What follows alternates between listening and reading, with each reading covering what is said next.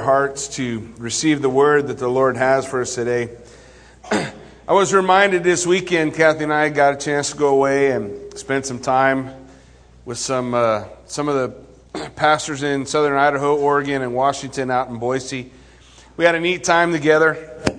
But I was reminded during one of the times that we spent together, outside in the foyer, I don't know if you noticed, but outside in the foyer up on the wall, we have a verse. If I had to pick any verse out of the Bible that spoke to me or was something that really affected my life, it was that verse. It says, "Come unto me, all you who labor and are heavy laden, and I will give you rest." So this morning, before we get going too far, I thought we'd take a minute and see if we had anybody here this morning. If you feel under burden and, something's weighing on you, something's weighing on your heart, some issue that you're going through, you came to the right place. The Lord said, "Come unto me." But we need to know about it. So if that's you this morning, I just ask you if you would stand up where you're at and so that we can pray for you.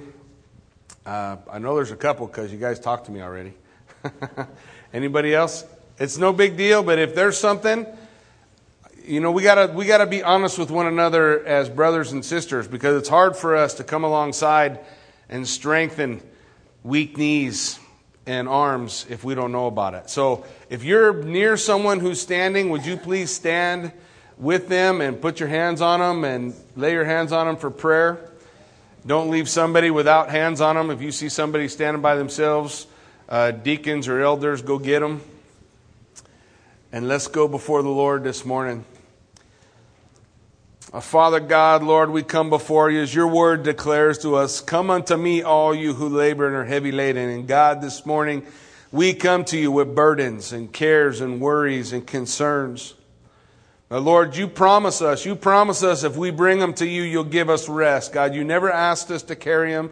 What you ask us to do is to bring them to the foot of the cross and leave them with you. To cast our cares upon you because you care for us.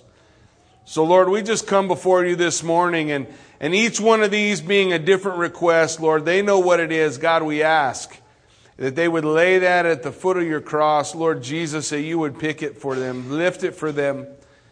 That you would be yoked together with them as brothers and sisters, God, and that we could come alongside, remembering one another in prayer. Lord, we lift these burdens to you, and we do pray, God, that you would move in this place in a mighty way to bring peace and to bring rest. Because you are the God of peace, the Prince of Peace. And there is no rest except the rest that we find in Christ. Lord, we pray that you would bring that in this place as we seek to open your word and seek your face, that you would anoint each one. In Jesus' name we pray. Amen. You can be seated.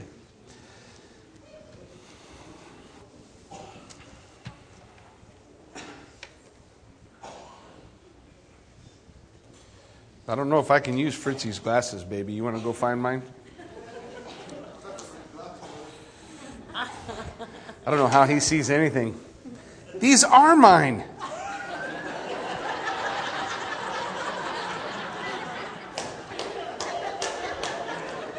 Oh, it's amazing how good they work too, huh? If you have your Bibles with you this morning, I want to invite you to open up to Matthew chapter 23.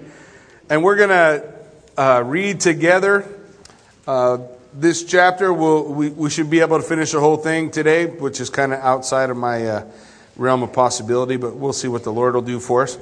Matthew chapter 23, beginning at verse 1, says, "Then when Jesus spoke to the multitudes and to his disciples, he said, 'The scribes and the Pharisees sit in Moses' seat. Therefore, whatever they tell you to observe, that observe and do, but do not do according to their works. For they say and do not do. For they bind heavy burdens, hard to bear, and lay them on men's shoulders. But they themselves will not move them with one of their fingers. With all their works they do to be seen by men. They make their phylacteries broad, and they enlarge the borders of their garments. And they love the best places at the feasts and the best seats in the synagogues, greetings in the marketplaces, and to be called by men, Rabbi, Rabbi. But you, do not be called Rabbi, for one is your teacher, the Christ, and you are all brethren. And do not call anyone on earth your father, for one is your Father, he who is in heaven. Do not be called teachers, for one is your teacher, the Christ. But he who is greatest among you, let him be your servant. And whoever exalts himself will be humbled, and he who humbles himself will be exalted. Woe to you, scribes and Pharisees, hypocrites! For you shut up the kingdom of heaven against men, for you neither go in yourselves, nor do you allow those who are entering to go in. Woe to you, scribes and Pharisees, hypocrites! For you devour widows' houses, and for a pretense make long prayers. Therefore, you will receive a greater condemnation. Woe to you, scribes and Pharisees, hypocrites! For you travel land and sea to win one proselyte, and when he is won, you make him twice as much a son of hell as yourself. Woe to you, blind guides, who say, whoever swears by the temple, it is nothing, but whoever swears by the gold in the temple, he is obliged to perform it. Fools and blind, for which is greater, the gold or the temple that sanctifies the gold? And whoever swears by the altar, it is nothing, but whoever swears by the gift that is on the altar, he is obliged to perform it. Fools and blind, for which is greater, the gift or the altar that sanctifies the gift? Therefore, he who swears by the altar swears by it and everything on it. He who swears by the temple swears by it and him who dwells within it. And he who swears by heaven swears by the throne of God and by him who sits on it. Woe to you, scribes and Pharisees, hypocrites, for you pay tithe of mint and anise and cumin, and have neglected the weightier matters of the law, justice, mercy, and faith. These you ought to have done without leaving the others undone. Blind guides that strain out a gnat and swallow a camel. Woe to you, scribes and Pharisees, hypocrites, for you cleanse the outside of the cup and the dish, but inside they are full of extortion and self-indulgence. Blind Pharisee, first cleanse the inside of the cup and dish, and the outside of them may be clean also.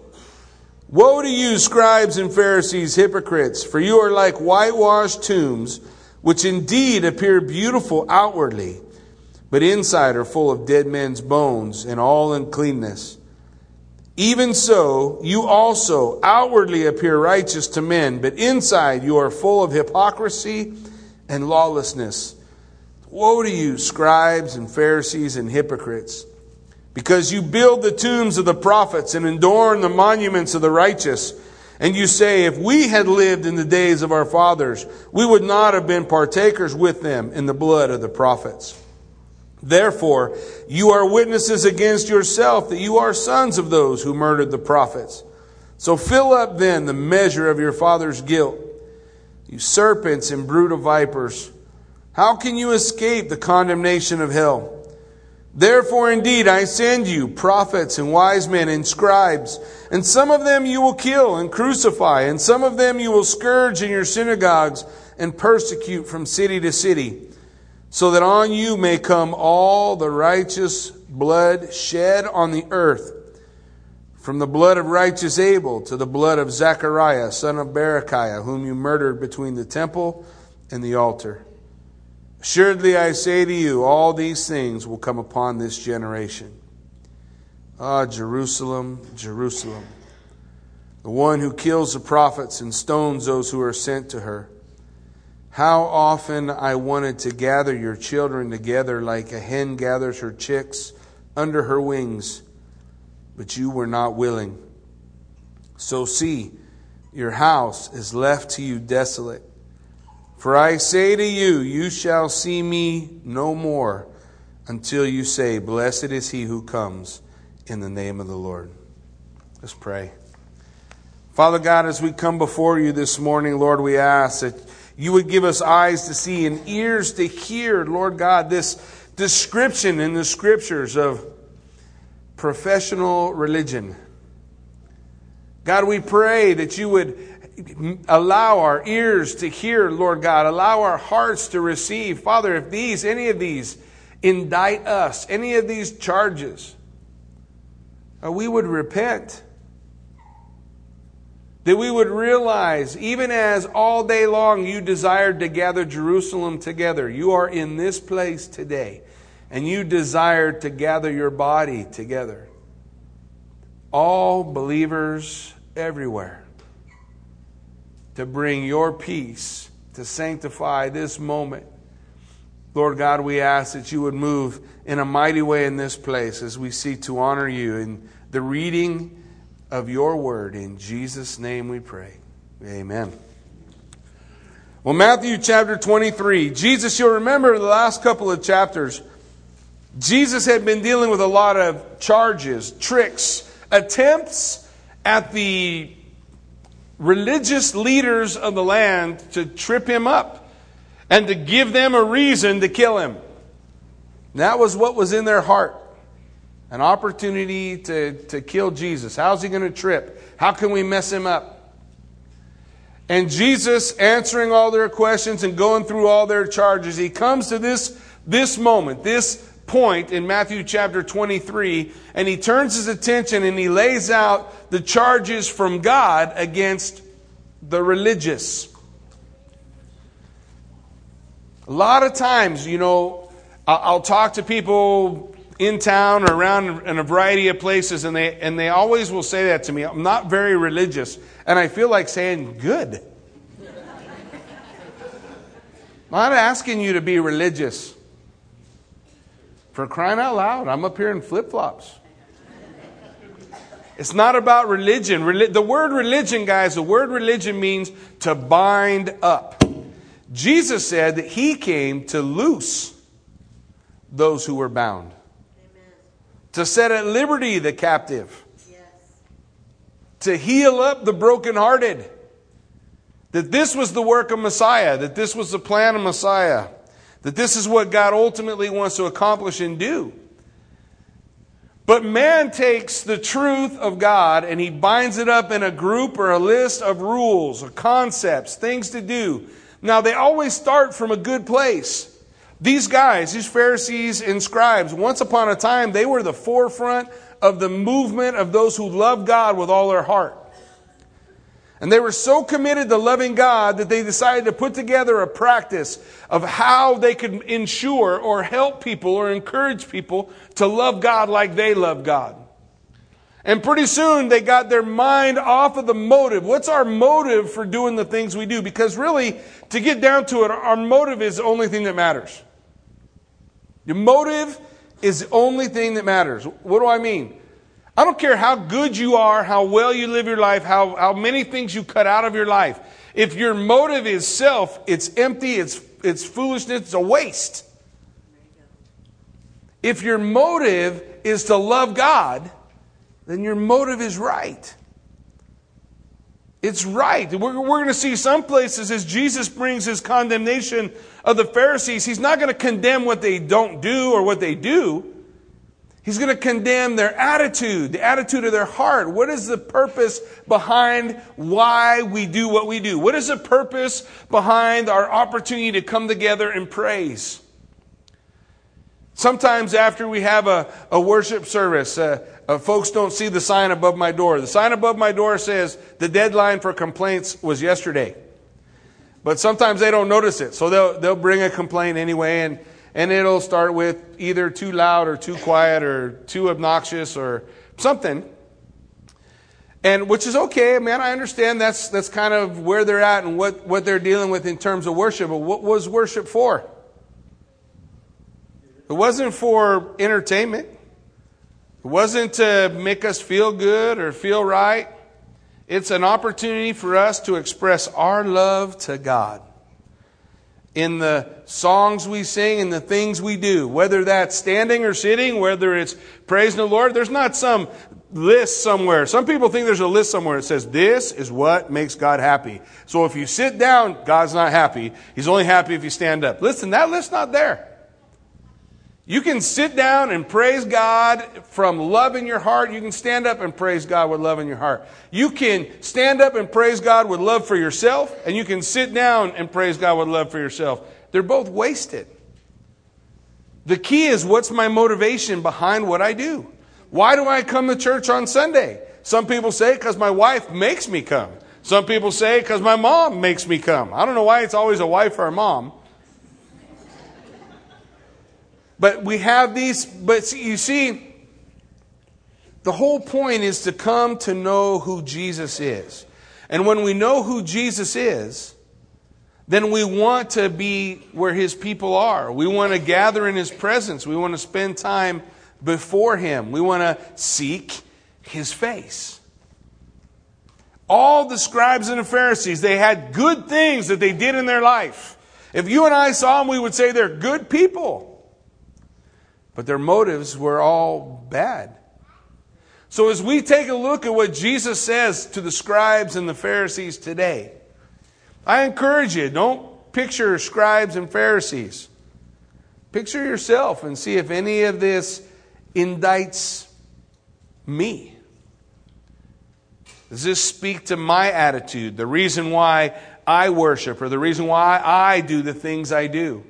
Now, there are some very specific things that Jesus focuses on in this scripture in terms of what's going on with the Pharisees. Let's take a look. The first one is their deeds. Have you ever heard someone say, they don't practice what they... Probably you have heard that before. They don't practice what they preach. The idea is that our behavior does not follow our beliefs. That's a very basic root of hypocrisy. Over and over again, Jesus says, woe to you, the scribes and Pharisees. You'll notice He says it 7 times. And if you want to go into a little bit deeper study, you should study those 7 with the 7 Beatitudes. And what you discover is each one is in opposition to the 7 Beatitudes that Jesus brought out. Remember, blessed be the poor in spirit.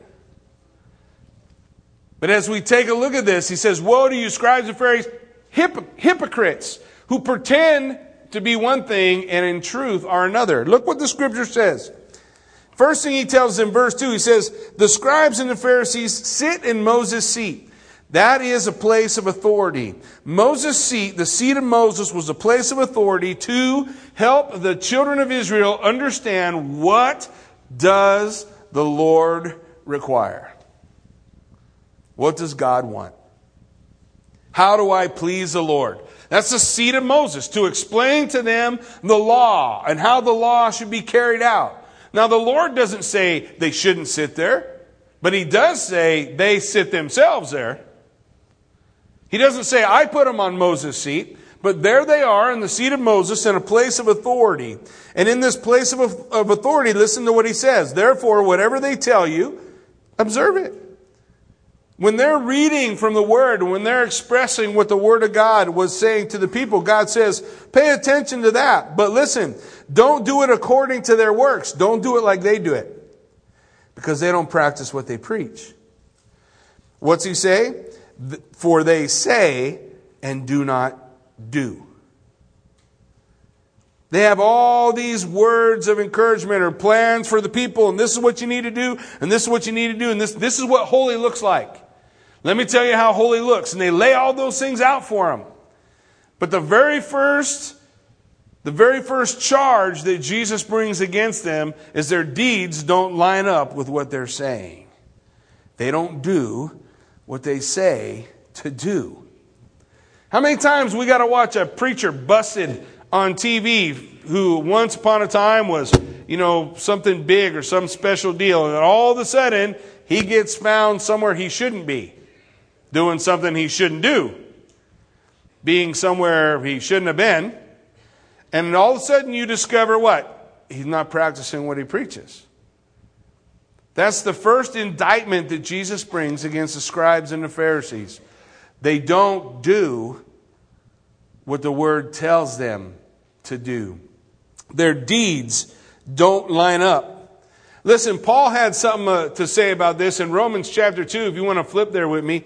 Romans chapter 2 is a couple books to the right. the book of Romans, and Paul, as he's considering some similar issues there with the same guys, he has something to tell us. In Romans chapter 2, verse 17, it says, "Indeed you are called a Jew, and you rest upon the law, and you make your boast in God, and you know His will, and approve the things that are excellent, being instructed out of the law. And you are confident that you yourself are a guide to the blind, a light to those who are in darkness, an instructor of the foolish, a teacher of babes, having a form of knowledge and truth in the law." Paul says, this is what you guys say of yourself. This is what you know, and this is how you can guide, and this is how you can help. But then listen to what he says in verse 21. "You therefore, who teach another, don't you teach yourself? You who preach that a man should not steal, do you steal? You who say, do not commit adultery, do you commit adultery? You who say to abhor idols, do you rob temples? You who make your boast in the law, do you dishonor God by breaking the law?" The charge was, here are these guys, and they're given all this instruction, and it's good stuff. But the number one problem that the Lord has with them is you say and do not do. That you're not committed. Your motivation in that case is so that you might lord it over someone else, but not so that you might instruct yourself and convince yourself to repent and change your direction. Hey, the church is good at this. You don't think the church is good at this? Just let a ballot come through about legalizing homosexual marriage. Man, the church get all in an uproar over it. And we'll make sure that that doesn't make it through on the ballot, and people will show up and people will vote. It's the height of hypocrisy. The height of hypocrisy, because within the church, sexual immorality is rampant. People live together and are not married.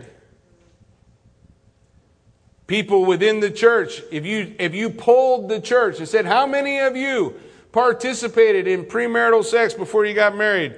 We would probably not be really shocked. How many hands are in there?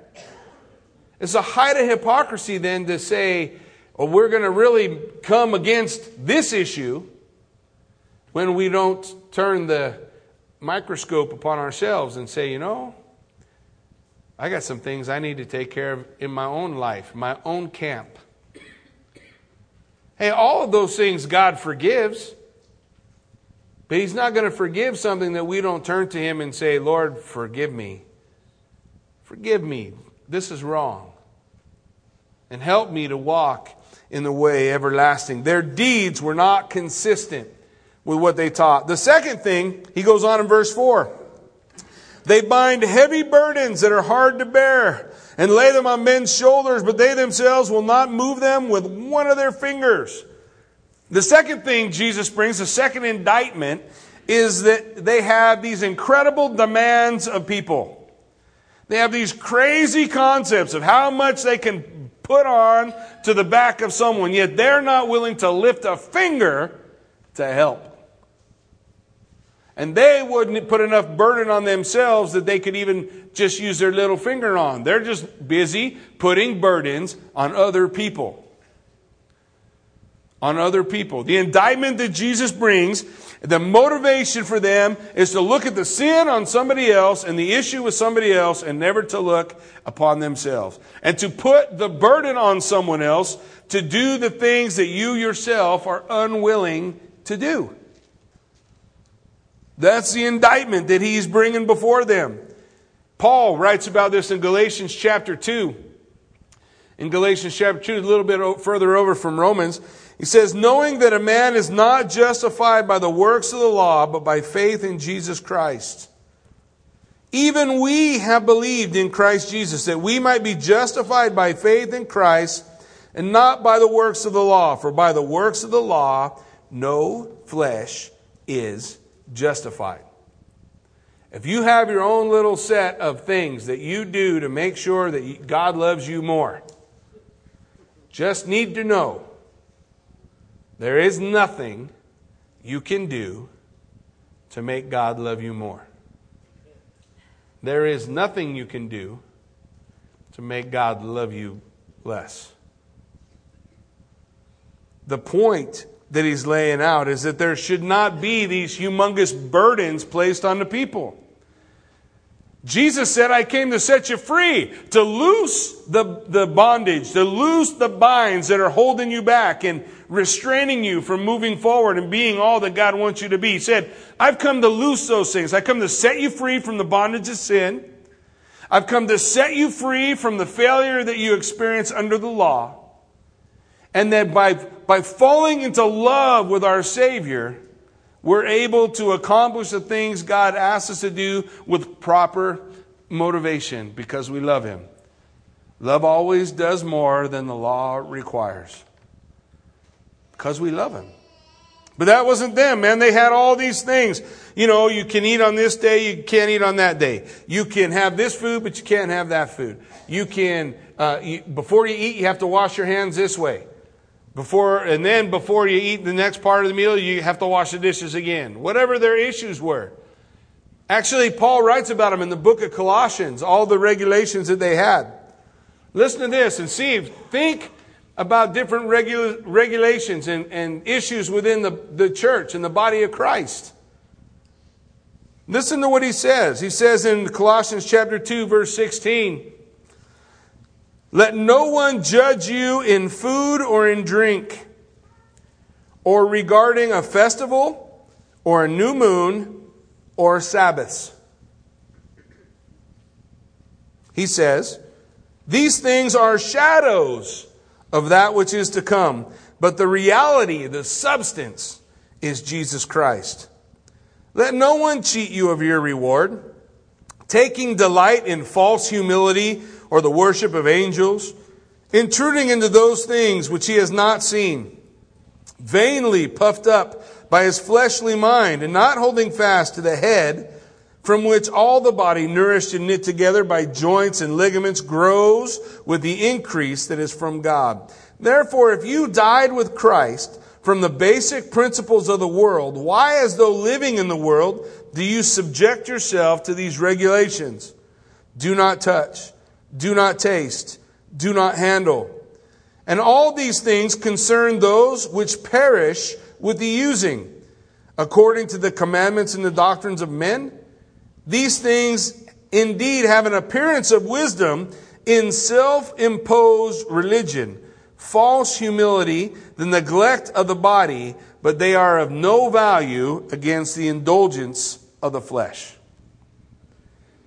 No matter how many rules that they put up on how to wash their hands or what they ate or what day they did what, how far a day's journey was on the Sabbath, the variety of regulations that they put together, none of those regulations will help you an ounce in your battle against the flesh. You know that thing inside of you that just wants to do wrong? None of them will help. Rules and regulations don't do it. Rules and regulations show me the condition of my heart. There was a time Kathy and I were getting ready to do the marriage retreat that we did a little while ago, and the night before the marriage retreat we had a fight. That's a shock, isn't it? Night before the marriage retreat, we're having a fight, we're having a disagreement, So, of course, being people who are prepared to teach them at a marriage retreat, we are going to apply all the godly principles and do it right. Right? No. Huh. No, we went ahead and did it all like you're not supposed to do it. And we argued, and we even said to each other, I know what I'm supposed to do, but I don't care. You ever done that? To everybody who's snickering has been there before. I know that I'm supposed to, but I just don't care. And after a little while, we're sitting here looking at each other, eventually it becomes so ridiculous, it's hard to continue the nonsense. And I shared with Kathy, I said, you know what this fight shows me? It shows me my heart is still wicked. I still want to do those things that I ought not want to do. I still want to hold my name up and my rights before everyone else. It's one of the things we struggle with as human beings. But the reality is Christ came to set us free from that. I don't have to be that way no more. If I'm that way, it's my choice to be that way. He has set me free. Set me free from the darkness of my heart. And I can set up all the rules and the tools, and this is how you do it. And whenever you have a fight, this is how you talk to each other. And then make sure you do this and make sure you do this. But those may be good things, but they give me no power over my flesh, which is screaming at the attempt to be restrained. So the Scripture calls us to make no provision for the flesh. None. Nothing. The flesh doesn't need our help. If you help the flesh is going to whoop you. We want to feed the Spirit. We want to feed the Spirit. That's the beauty. I love the fact that we live here in this community and we have like 75 Christian radio stations to choose from. Now, of course, I have to go between two because there's two represented in the church. So, of course, I'm a 107.7 and then I'm at the bridge, back and forth. Seeing what the Lord has in each of those. Now, I actually do listen to a couple others, but don't tell those guys. Oh. The reality is, what an opportunity to feed the Spirit. The point is, it's not the regulations that give you the power. But here the Pharisees were. They had all these burdens. I can give you all kind of burdens, all these things. But their burdens put on the people did not help the people to become holy. Listen, we're not holy by what we do. We're holy because of who we know. We're holy because of a relationship with Jesus Christ, not a religion. We're holy because we want to draw near to Jesus Christ. I'm holy because He who knew no sin became sin for me, that I might become the righteousness of God.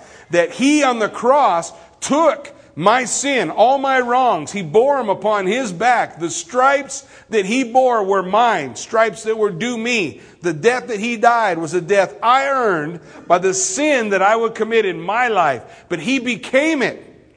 Listen, don't lose sight of the fact that He did not just bear your sin. You understand? The Bible does not say He bore your sin on the cross. The Bible says He became your sin on the cross.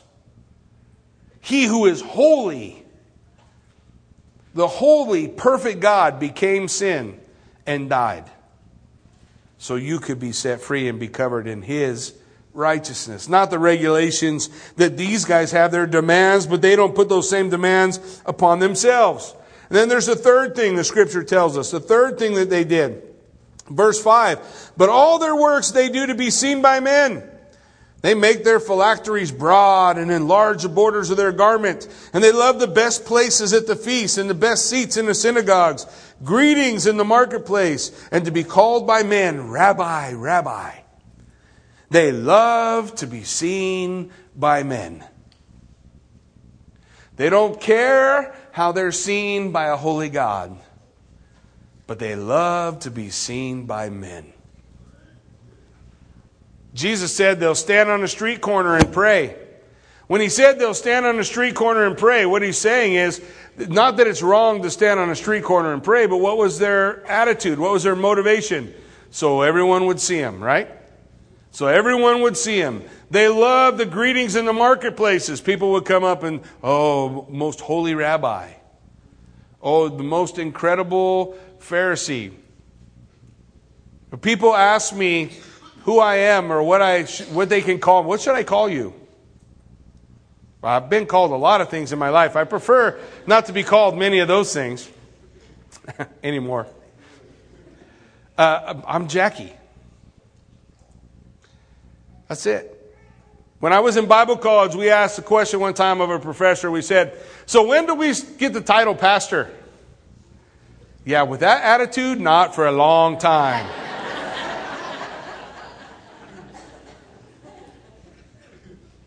See, pastor means servant. The picture of a pastor is that of a shepherd. I guess when you have a shepherd's heart, people recognize you as a shepherd. If you don't, you shouldn't be. And it ain't about titles. What's the motivation? What's the motivation behind the things we do? Their motivation was so that people would see them, so that people would think they were good. It's not bad necessarily to say, I want to have a good reputation. But reputation is not everything. What really matters is character. Right? Reputation is what everyone else sees. Character is what you are when they're not watching. Character is what God's concerned with. What's our motivation? What's our focus? The scripture says that they made their phylacteries wide. Now the phylacteries, you guys know, the phylacteries are the boxes. According to the Shema, the phylactery was a box that they would put on their hands. The Word of God says that God's Word should be bound to the back of your hands and to your forehead. Now, I believe what God was insinuating was, by binding the Word of God to my hands, that the things I do would be founded in God's Word. And by binding it on my head, like frontlets between my eyes, that the Word of God would be my headlights, my guide, that's which guides me through a dark world. And so he's saying, bind it to your forehead, bind it to your hands. Well, they would bind them in boxes. So they would write out the Scripture and they'd wrap this box around their hand. But in order so that their box would be considered a greater box or a better box, they'd make bigger and bigger and bigger ones. Is it not ridiculous? So I got a refrigerator-sized box on my forehead, so that the people who see me think, look at that big old phylactery. Now that's not what we would think here, huh? We'd think, what a nutcase. What are we going to do? Somebody call the paddy wagon. Send them to the special little rubber room.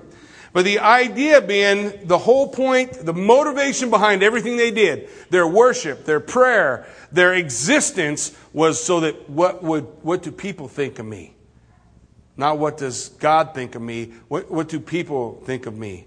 I'm not coming before the Lord in worship or in prayer because I want to see His face, but I'm coming to the Lord in worship and prayer, and I'm bound by the concept, I'm bound by the burden that says my motivation is the person next to me. Hey, I still struggle with motivation today. I ask myself every day, why is this so important to me? Is this something God wants me to do, or is this something I think I need to do so people will think I'm doing right or doing well or doing proper? What's our motivation? We talked before, right? Who are you carrying the stone for? You remember? Who are you carrying the stone for, man? Jesus said, take my cross and follow me. Who are you carrying the cross for? Yourself? Or are you carrying it for Him? Is our motivation Him? Is the reason I lift my hands in worship because I love my Lord and Savior and I want to express that love to Him, so I lift my hands? Or is the reason I lift my hands because everybody else is? Is the reason that I do the things I do, the prayers I offer, the whatever things that are a part of my worship of God, what's my motivation? Is my motivation because I love God? Because, folks, the Bible says in 1 Corinthians chapter 13, though I speak with the tongues of men and of angels, I have not love, it what? Is nothing. It's a clanging cymbal. It's meaningless. Though I understand all mysteries and I have all knowledge, if I don't have love, what's the point? It's worthless. What's our motivation? Is our motivation what God says is the one thing He wants? Jesus was asked, what is the greatest commandment? You remember what He said? Love the Lord your God with all your heart, soul, mind. And the second is like it. Love your neighbor as yourself. Love God. Love people. Jesus said all the law and the prophets hang on these. Why? Because if you love somebody, guess you won't steal from them. You won't murder them.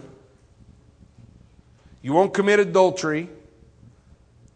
You'll honor your parents if you love them. The thing is, love is that motivation. That's that thing that we need to connect with. And that's what's missing from these guys. So they enlarge their borders. They're always maneuvering for position. You know, I want the best seat. I want the best seat. I had somebody actually tell me one time, they don't come anymore. They came to church one time. And they came to church and they sat down. And when they sat down, somebody came and told them, "You're in my seat."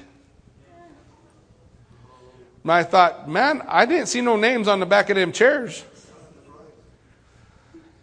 And maybe, you know, I don't know the heart or what happened. You know, sometimes people get oversensitive too. Let's not read too much into it. But the point being, you know, there was this deal that took place. The people got up and moved, and they never came back again. Was it worth the seat? It ain't worth the seat. Who cares? They wanted the best seat. I want the best seat. I want to make sure I have that right place. I want to, you know, we're all scrambled up now. I used to be able to tell everybody because Castleford was all over here. Now Castleford's spread all over the place. There's an integration has occurred. It's all good.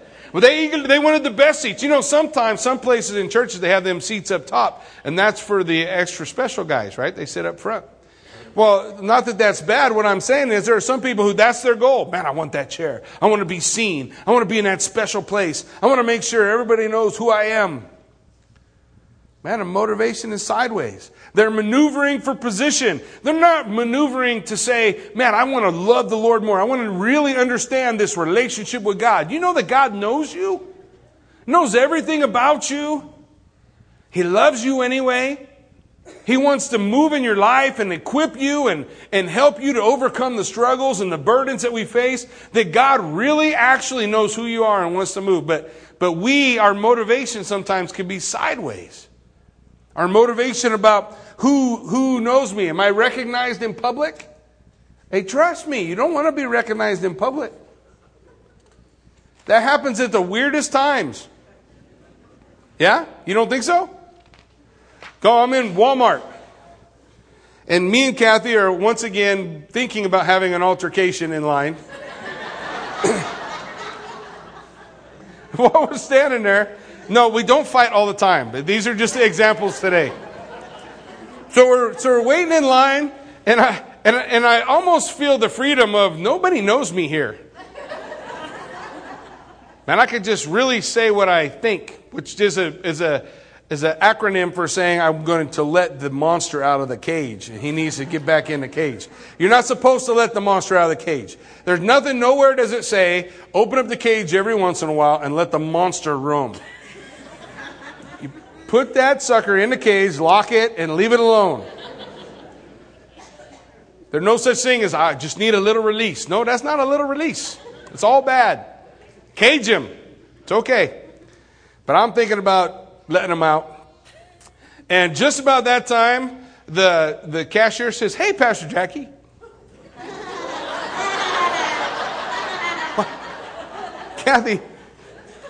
Kathy's just cracking up. She's just laughing. And I look at her for the life of me. If you're here today, I'm sorry. But I have no idea who she is. I really enjoyed church last Sunday. Oh, thank you, Lord. Did not let the monster out of the cage. They desire to be recognized. Ooh, I want to be recognized in public. If I get recognized, I want to be recognized for doing something godly, not something fleshly. They wanted to maneuver for position. And Jesus said, hey, these are issues. Your deeds, the desires and the demands that you place on people. These are problems that the Pharisees had. The professional religious people. That was their goal. I want to be like the Pharisees. That's how they were. I don't want to be like that. I don't want to be like that. I want to be real.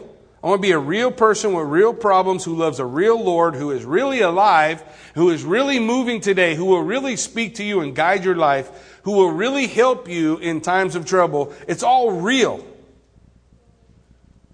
Not something sold on a street corner somewhere, late at night, buy this book and it'll solve all your problems. Hey, Jesus Christ is real. He wants to meet us. He wants to move in us. So look at what Jesus tells his people. Listen, they love to be called rabbi. So Jesus says, do not be called rabbi, for only one is your teacher, the Christ, and you are all brethren. Here's the basic understanding of what Jesus is teaching. He's prohibiting the concept of titles. We love titles. What am I? Have I become the deacon or the most right elder or the most right Reverend Jackie? I got mail like that once. I was at, this is bad, man. I was at Joshua Springs, and I'm just an assistant pastor there. And so I'm serving, just helping Senior Pastor Gerald. I'm helping him out, do whatever he wants me to do, which is basically a glorified title for janitor, cleaner of toilets, whatever comes up. So I'm doing all of those things and taking care, and I get mail. Now, the mail all goes through the secretary. That's a kiss of death. So they get a piece of mail, not for everybody. No. They got a piece of mail for the most right Reverend Roberts. And so I come back into the office, and this is plastered on the bulletin board.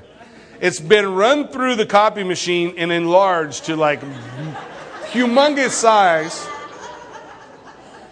And they've got this title all around my desk, the most holy right reverend. It kept getting bigger. Every time somebody'd hear about it, they'd add another word to it. Pretty soon it'd take you 10 minutes to say the whole deal. This title, and the funny thing is, there are really people out there who think that's good. Jesus said, don't even let them call you rabbi. And then the closest thing to being called a rabbi today is doctor. He says, you have one rabbi. One rabbi, it's Christ. You have one master, it's Christ. You have one teacher, it's Christ. It's Jesus who's those things for us. Our job, every one of us in this room, we are all under rowers beneath Christ. Whatever He has for us, whatever part within the body that He wants us to do, that's what we do. And what they call us, what people call us, how they refer to us, does not matter. It's immaterial. What matters is, what can I do for the Lord? He says, don't be about titles. Don't be looking for titles. Don't be grasping for titles. Don't worry about those things. But just focus on what is it that God wants you to do. That's what He lays out first. Hey, don't do this. Don't be looking for titles. Then He points to the importance of being a servant. Look what He says. He goes on and says, first, do not be called rabbi, for one is your teacher, Christ. And do not call anyone on earth your father. That's not talking about dad. He's talking about someone who says, I'm the one who gave birth to you spiritually. Sometimes people say, oh, I'm their spiritual father. Well, it's not great. Paul refers to that with Timothy, that he was his spiritual father. The idea being, as long as I'm the one who led him to the Lord, not I'm the one who saved him. You understand the difference? Oh, he's my disciple. No, don't be my disciple. Bad idea. Be a disciple of Jesus Christ. Don't call anyone father but Christ. He's our Father. He's the one who gives us life. Don't many of you be called teachers. One is your teacher, the Christ. But who is greatest among you shall be what? Your servant. Your servant. When we gather together in this place, when we come together and to desire to seek what the Lord has for us today, and as we gather in this place, listen, it's an opportunity for us to find a way to serve each other. There are people here this morning who need a hug and encouragement. There are people here this morning that need to know somebody cares enough to come alongside and say, can I pray for you for something? That's what he's talking about when he says be a servant. Look for a way that you can affect someone's life in a positive way when we come together as a body. A way that we can help. A way that we can help those who are hurting or deal with those who are struggling. And then he tells us not only to understand the concept of being a servant, but then he tells us the importance of being humble. He says in verse 12, whoever exalts himself will be humbled, and he who humbles himself will be exalted. He wants us to understand humility. The Bible says God resists the proud, but gives grace to the humble. Who is it? I'm just teasing. Hey, mine went off the other day while I was up here, so it happens. He resists the proud and gives grace to the humble. The instruction for us, Jesus is saying here, I don't want you desiring after a title. I want you to look for opportunities to serve one another and be humble. Not exalted, humble. Humble. Isn't that who Jesus was? He was humble. That's what we want to be. We want to follow the example that Christ gives us. We want to be humble so that God will lift us up. And then he turns from this point, he kind of lays out, okay, here's the problem with the professional religious people. Here's my issues with them. Here's what my direction to my disciples. This is where I want your focus to be. Not on these things, not on titles. You know, I want you to be humble. I want you to serve one another. Look for opportunities to be one another's servant. And then he turns condemnation to what is it? If you take this road of professional religion, you take the road of the Pharisees, these are the things that you can expect to hear from the Lord. This is his condemnation of them. The first thing he tells them in verse 13, look, he says, woe to you scribes and hypocrites, you shut up the kingdom of heaven against men. So neither do you enter or those who are about to enter. What's he say? His first condemnation, guys, is you're preventing people from entering the kingdom of God. Number one complaint about people wanting to come to church is, a bunch of hypocrites there. Now, yes, do I understand that that's baloney? Sure, it's baloney. There's hypocrites everywhere. There's hypocrites at McDonald's, and they still sell 9 billion hamburgers. All over the place, there's that hypocrisy. But what is he saying here? The professional, religious, those who are like the Pharisees, who are focused on these things, not on loving God, you're stopping people from entering the kingdom of God. You're stopping people from entering in to what God has for them. He goes on in verse 14 and he says, not only that, woe to you, scribes and Pharisees, the hypocrites, for you devour widows' houses and for a pretense make long prayers. The second thing he condemns is you pray forever. You make these long, elaborate prayers. It all sounds good, but in the reality of it, your prayer, the reality of it is you're ripping people off. Don't make these long prayers so that people look at you and think, oh, must be holy. Look how long they can pray. They were stealing. They would go to widows and say, I'm going to take care of you. Just commit all your stuff to me. And the widow would commit all their stuff to them and they'd steal their stuff. Man, he says this is condemnation that he gives. This is the road that we take. The next thing he says in verse 15, woe to you, scribes and Pharisees, hypocrites, for you travel land and sea to win one proselyte, and when he's won, you make him twice as much a son of hell as you are. They make disciples after themselves. You ever known people who follow a teacher so weird that wherever that teacher goes, whatever that teacher says, whatever, man, that's the guy. So much so that if he actually was to say, hey, let's all move to Gehenna, where they're going to get up and move. Yeah, Gehenna's hell. But some people don't know that. Oh, they done that too. Very similar to what Jim Jones did. What happened? Why do people follow him? Why do they drink the Kool-Aid? Why do they do that stuff? Because this person made disciples of himself, not disciples of Christ. Every teacher, I don't care who he is, every teacher is a sinner, struggles, has problems, has issues. He's not worthy to be followed. Christ is worthy to be followed. That's who we follow. Jesus Christ. He's the one that we want to have our eyes on. But that's the condemnation he brings. Oh, your eyes, you're making for yourself disciples. Then he goes on and says, woe to you, blind guides, who swear by the temple that it's nothing, but whoever swears by the gold in the temple is obliged to perform it. What's he talking about? You remember when we were kids and we would say, oh yeah, I swear, and behind your back, or you cross your legs, or you did something, right? And then after you were done with making the deal, you said, my fingers were crossed, it doesn't count. That's the same thing they're doing. Well, we swore by the temple, but not by the gold in the temple, so it doesn't count. We swore by the altar, but not by the offering that's on the altar. What does Jesus tell us in James?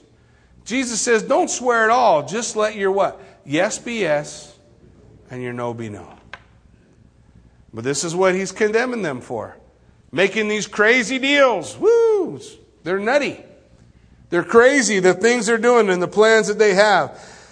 In verse 23, he goes on, woe to you, scribes and Pharisees, for you pay tithes of your mint. They're paying tithes with their garden herbs. So they're watching the little insignificant details, okay? But the big, massive details, they're not paying any attention to. You tithe, but you're forgetting the weightier matters of justice and mercy. You're forgetting the things that God desires men to be a part of, that God wants to see. Micah 6:8, what did he say? He has shown you, O man, what is good and what is right. What does the Lord require of you? That you do justly, that you love mercy, and that you walk humbly before your God.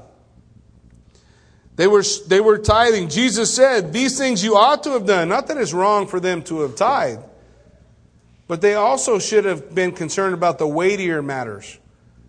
And this is how he described it. You're taking a little screen and you're making sure you don't swallow a gnat. A gnat was the smallest unclean animal. A camel is a big unclean animal. So he's saying you are straining out the little bitty gnat, but you're eating a camel. You're trying to have this attention to detail in the most minute sense, but you're ignoring the big problem, the elephant in the room. And you're swallowing that camel. His issue is you have twisted priorities. Your priorities are sideways. Your priorities are all these other things, these little issues. But you're ignoring the big issues. What's the big issue? Love the Lord your God with all your heart. That's the big issue. Tithing the mint out of the herbs in your garden? Cool. But ain't no sense in doing that if you're missing the concept of loving the Lord your God. The last woe, the last of the 7 woes, we come into verse 27, or second to last.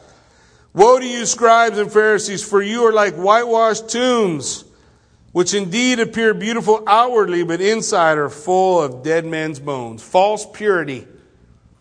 False purity. Outside, everything looks good. Inside, everything's all screwed up. Outside, got it all together. Inside, everything is messed up. Jesus says you have false purity, making everybody think that it's all good, it's all right, but the reality is, inside you are messed up. Hey, we want to be real. Just be real. Just be a real person. If you're struggling, I'm struggling. Things are good, praise the Lord. Things are good, let's praise the Lord. But whatever we do, let's not put on that mask that makes everybody think we're good. You guys know how that mask looks, right? We all did it when we drove into church.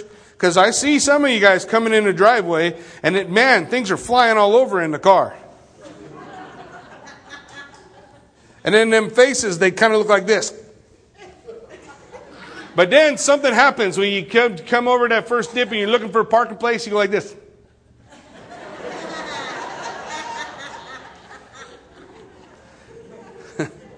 Whitewashed tombs. Hey, we want to be examples of who God wants us to be. All the time. All the time. Every opportunity. We don't want to be like the Pharisees, pretending to be pure when we're struggling. Verse 29, he tells us the last woe. Woe, scribes and Pharisees, because you build the tombs of the prophets and adorn the monuments of the righteous. And you say, if we lived back then, we wouldn't have joined in their killing. They are building the tombs of the prophets whom their parents killed. And Jesus says, I hide a hypocrisy because right now you're getting ready to kill me. You're planning on killing me. And when I send my disciples, you're going to kill them. And when I send other people to you, you're going to beat them in the synagogues and you're going to do everything your fathers did. Because your heart's not changed. And if our heart's not changed, we still are who we once were. So what is the consequence? What's the consequence of all these things the Lord lays out for them? He says, how are you going to escape? How can you escape the condemnation of hell? How can you escape these things that you're going to face?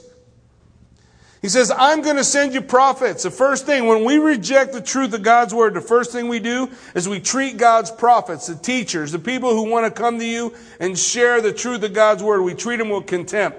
They become the butt of our jokes. We don't value them, care about them, whatever. We just want to shun them. We want to shun those things. It's the first step. That's what he says.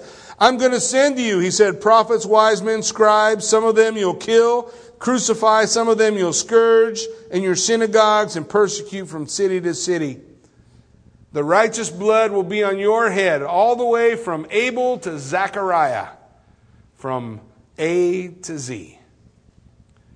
Everyone, all of them, their blood will be on your head. And then he turns in verse 37. Listen, as we close out, I just want you to hear this. Jesus, he's laying all this stuff out. Here's what they've done wrong. Here's what I want you to do. Here's my condemnation of the attitudes that they have. And then listen to what he says. Jerusalem, Jerusalem. Jerusalem, the one that killed the prophets and stoned those who sent to her. How often, who wanted? I wanted.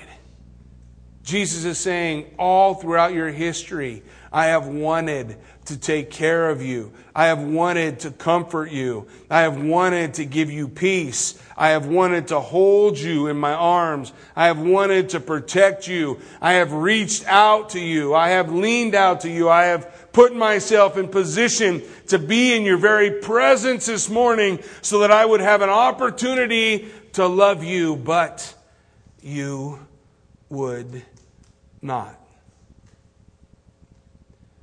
The cry of the Lord has not changed. He's here today saying the same thing. Only he's saying, Calvary Chapel Buell, Calvary Chapel Buell. How often I've wanted to gather you together. How often I've wanted to hold you under my wings. How often I've wanted to whisper in your ear that it's going to be okay. That I love you. That I want to strengthen you and encourage you. That I'm going to make sure that you're going to make it. How often I have wanted to gather you together. But the question is, will we? For he will not be seen again until we say, blessed is he who comes in the name of the Lord. Well, one day Israel will say that when he returns. But today the question is, will we say it? Will we say, yes, Lord, I want that. Yes, Lord, I want that. Or no, I'm seeking the religion of the Pharisees.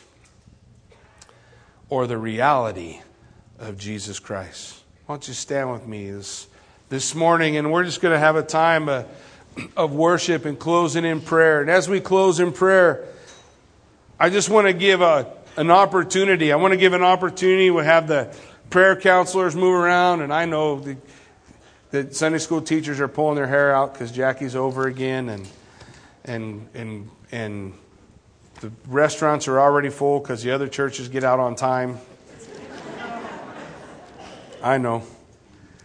But the truth is that question is still the most important question anybody's ever going to ask you.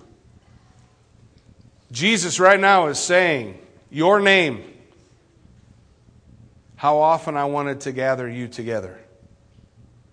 How often I've wanted to give you the strength you need for what you face. Are we trying to do things in our own power and our own strength? Are we trying to find God through a religion of concepts of do's and don'ts? Or are we trying to find the Lord in an idea of, I want to love God. I want to pour His Word in my life and just love Him and what I do. Not a strict code or concept or whatever. We're going to have an opportunity this morning. We're just going to spend some time in worship. Just to be a little bit of time compared to eternity. But the choices we make echo in that place, right? The choices we make here. Today, Jesus is calling. So worship team's going to come up and we're going to sing a song. And I'm just going to ask the prayer counselors to be available up front and around. And as we sing this song, two things. One, if you know the Lord Jesus Christ, but you're struggling with something, come up and receive prayer. And repent of those things. If you're being pharisaical, if you're struggling with those things, repent of them and be set free. Secondly, if you don't know the Lord and you want to know the Lord and you want to have a real relationship and not a religion, come up to one of these guys and the gals that'll be up front and come before them and ask them. They'll lead you in prayer.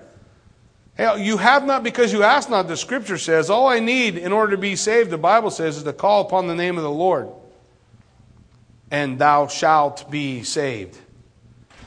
To call upon Him. So we have that opportunity. And if none of those things are going on in your life, then you need to, as a body of Christ, be praying for those who are struggling, that they would have an opportunity at a fresh start. Amen?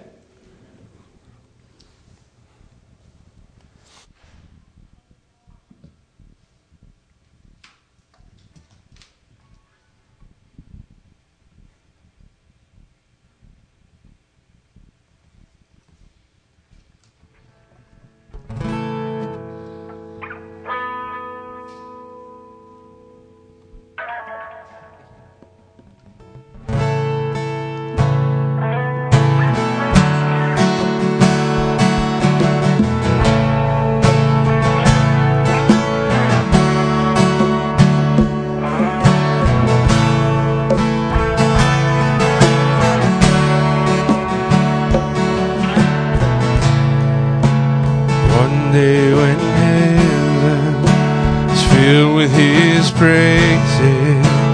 One day when sin was black as could be, Jesus came forth to be born of a virgin, dwelt among men, my example is He.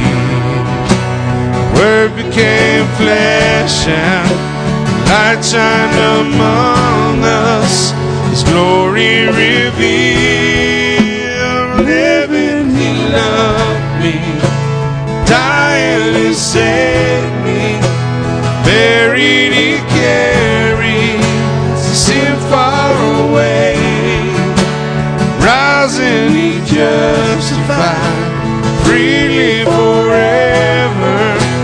One day He's coming, glorious day, glorious day.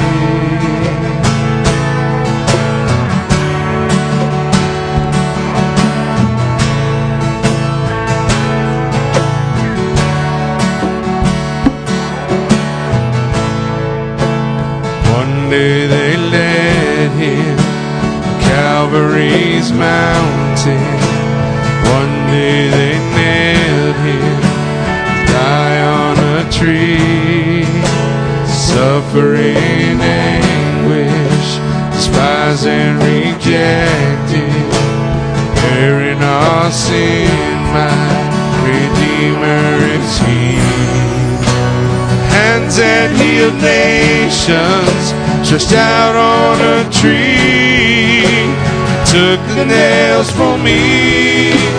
Living He loved me, dying He saved me, buried He carried sin far away, rising He justified freely forever. One day He's coming, glorious day, glorious day.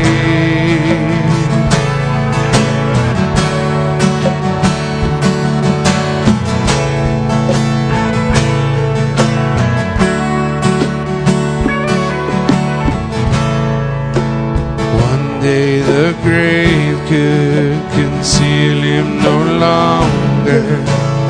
One day the stone rolled away from the door, and He arose over death He had conquered. Now now has ascended, my Lord evermore. Death could not hold him, the grave could not keep him.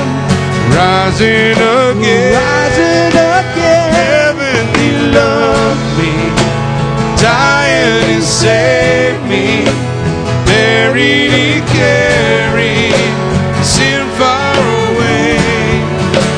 Rising he justified, freely forever. One day he's coming, glorious day, glorious day, glorious day.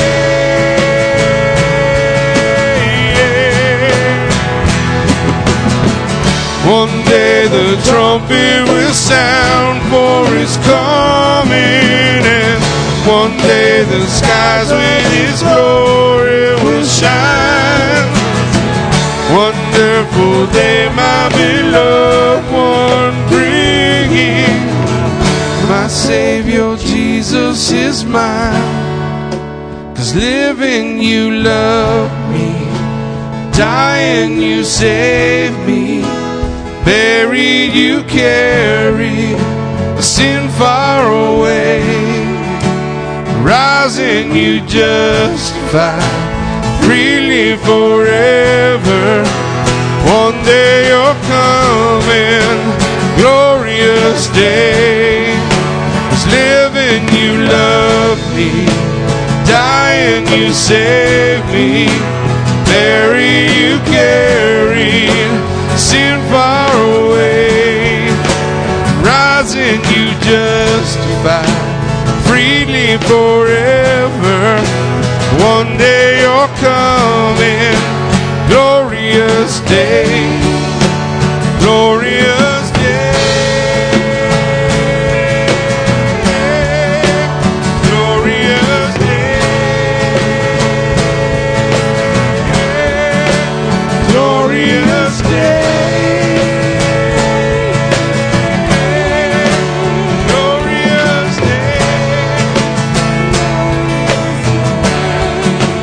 Glorious day,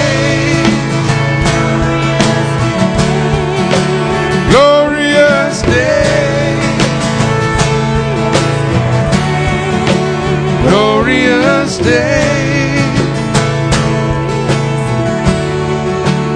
glorious day, yeah, glorious day.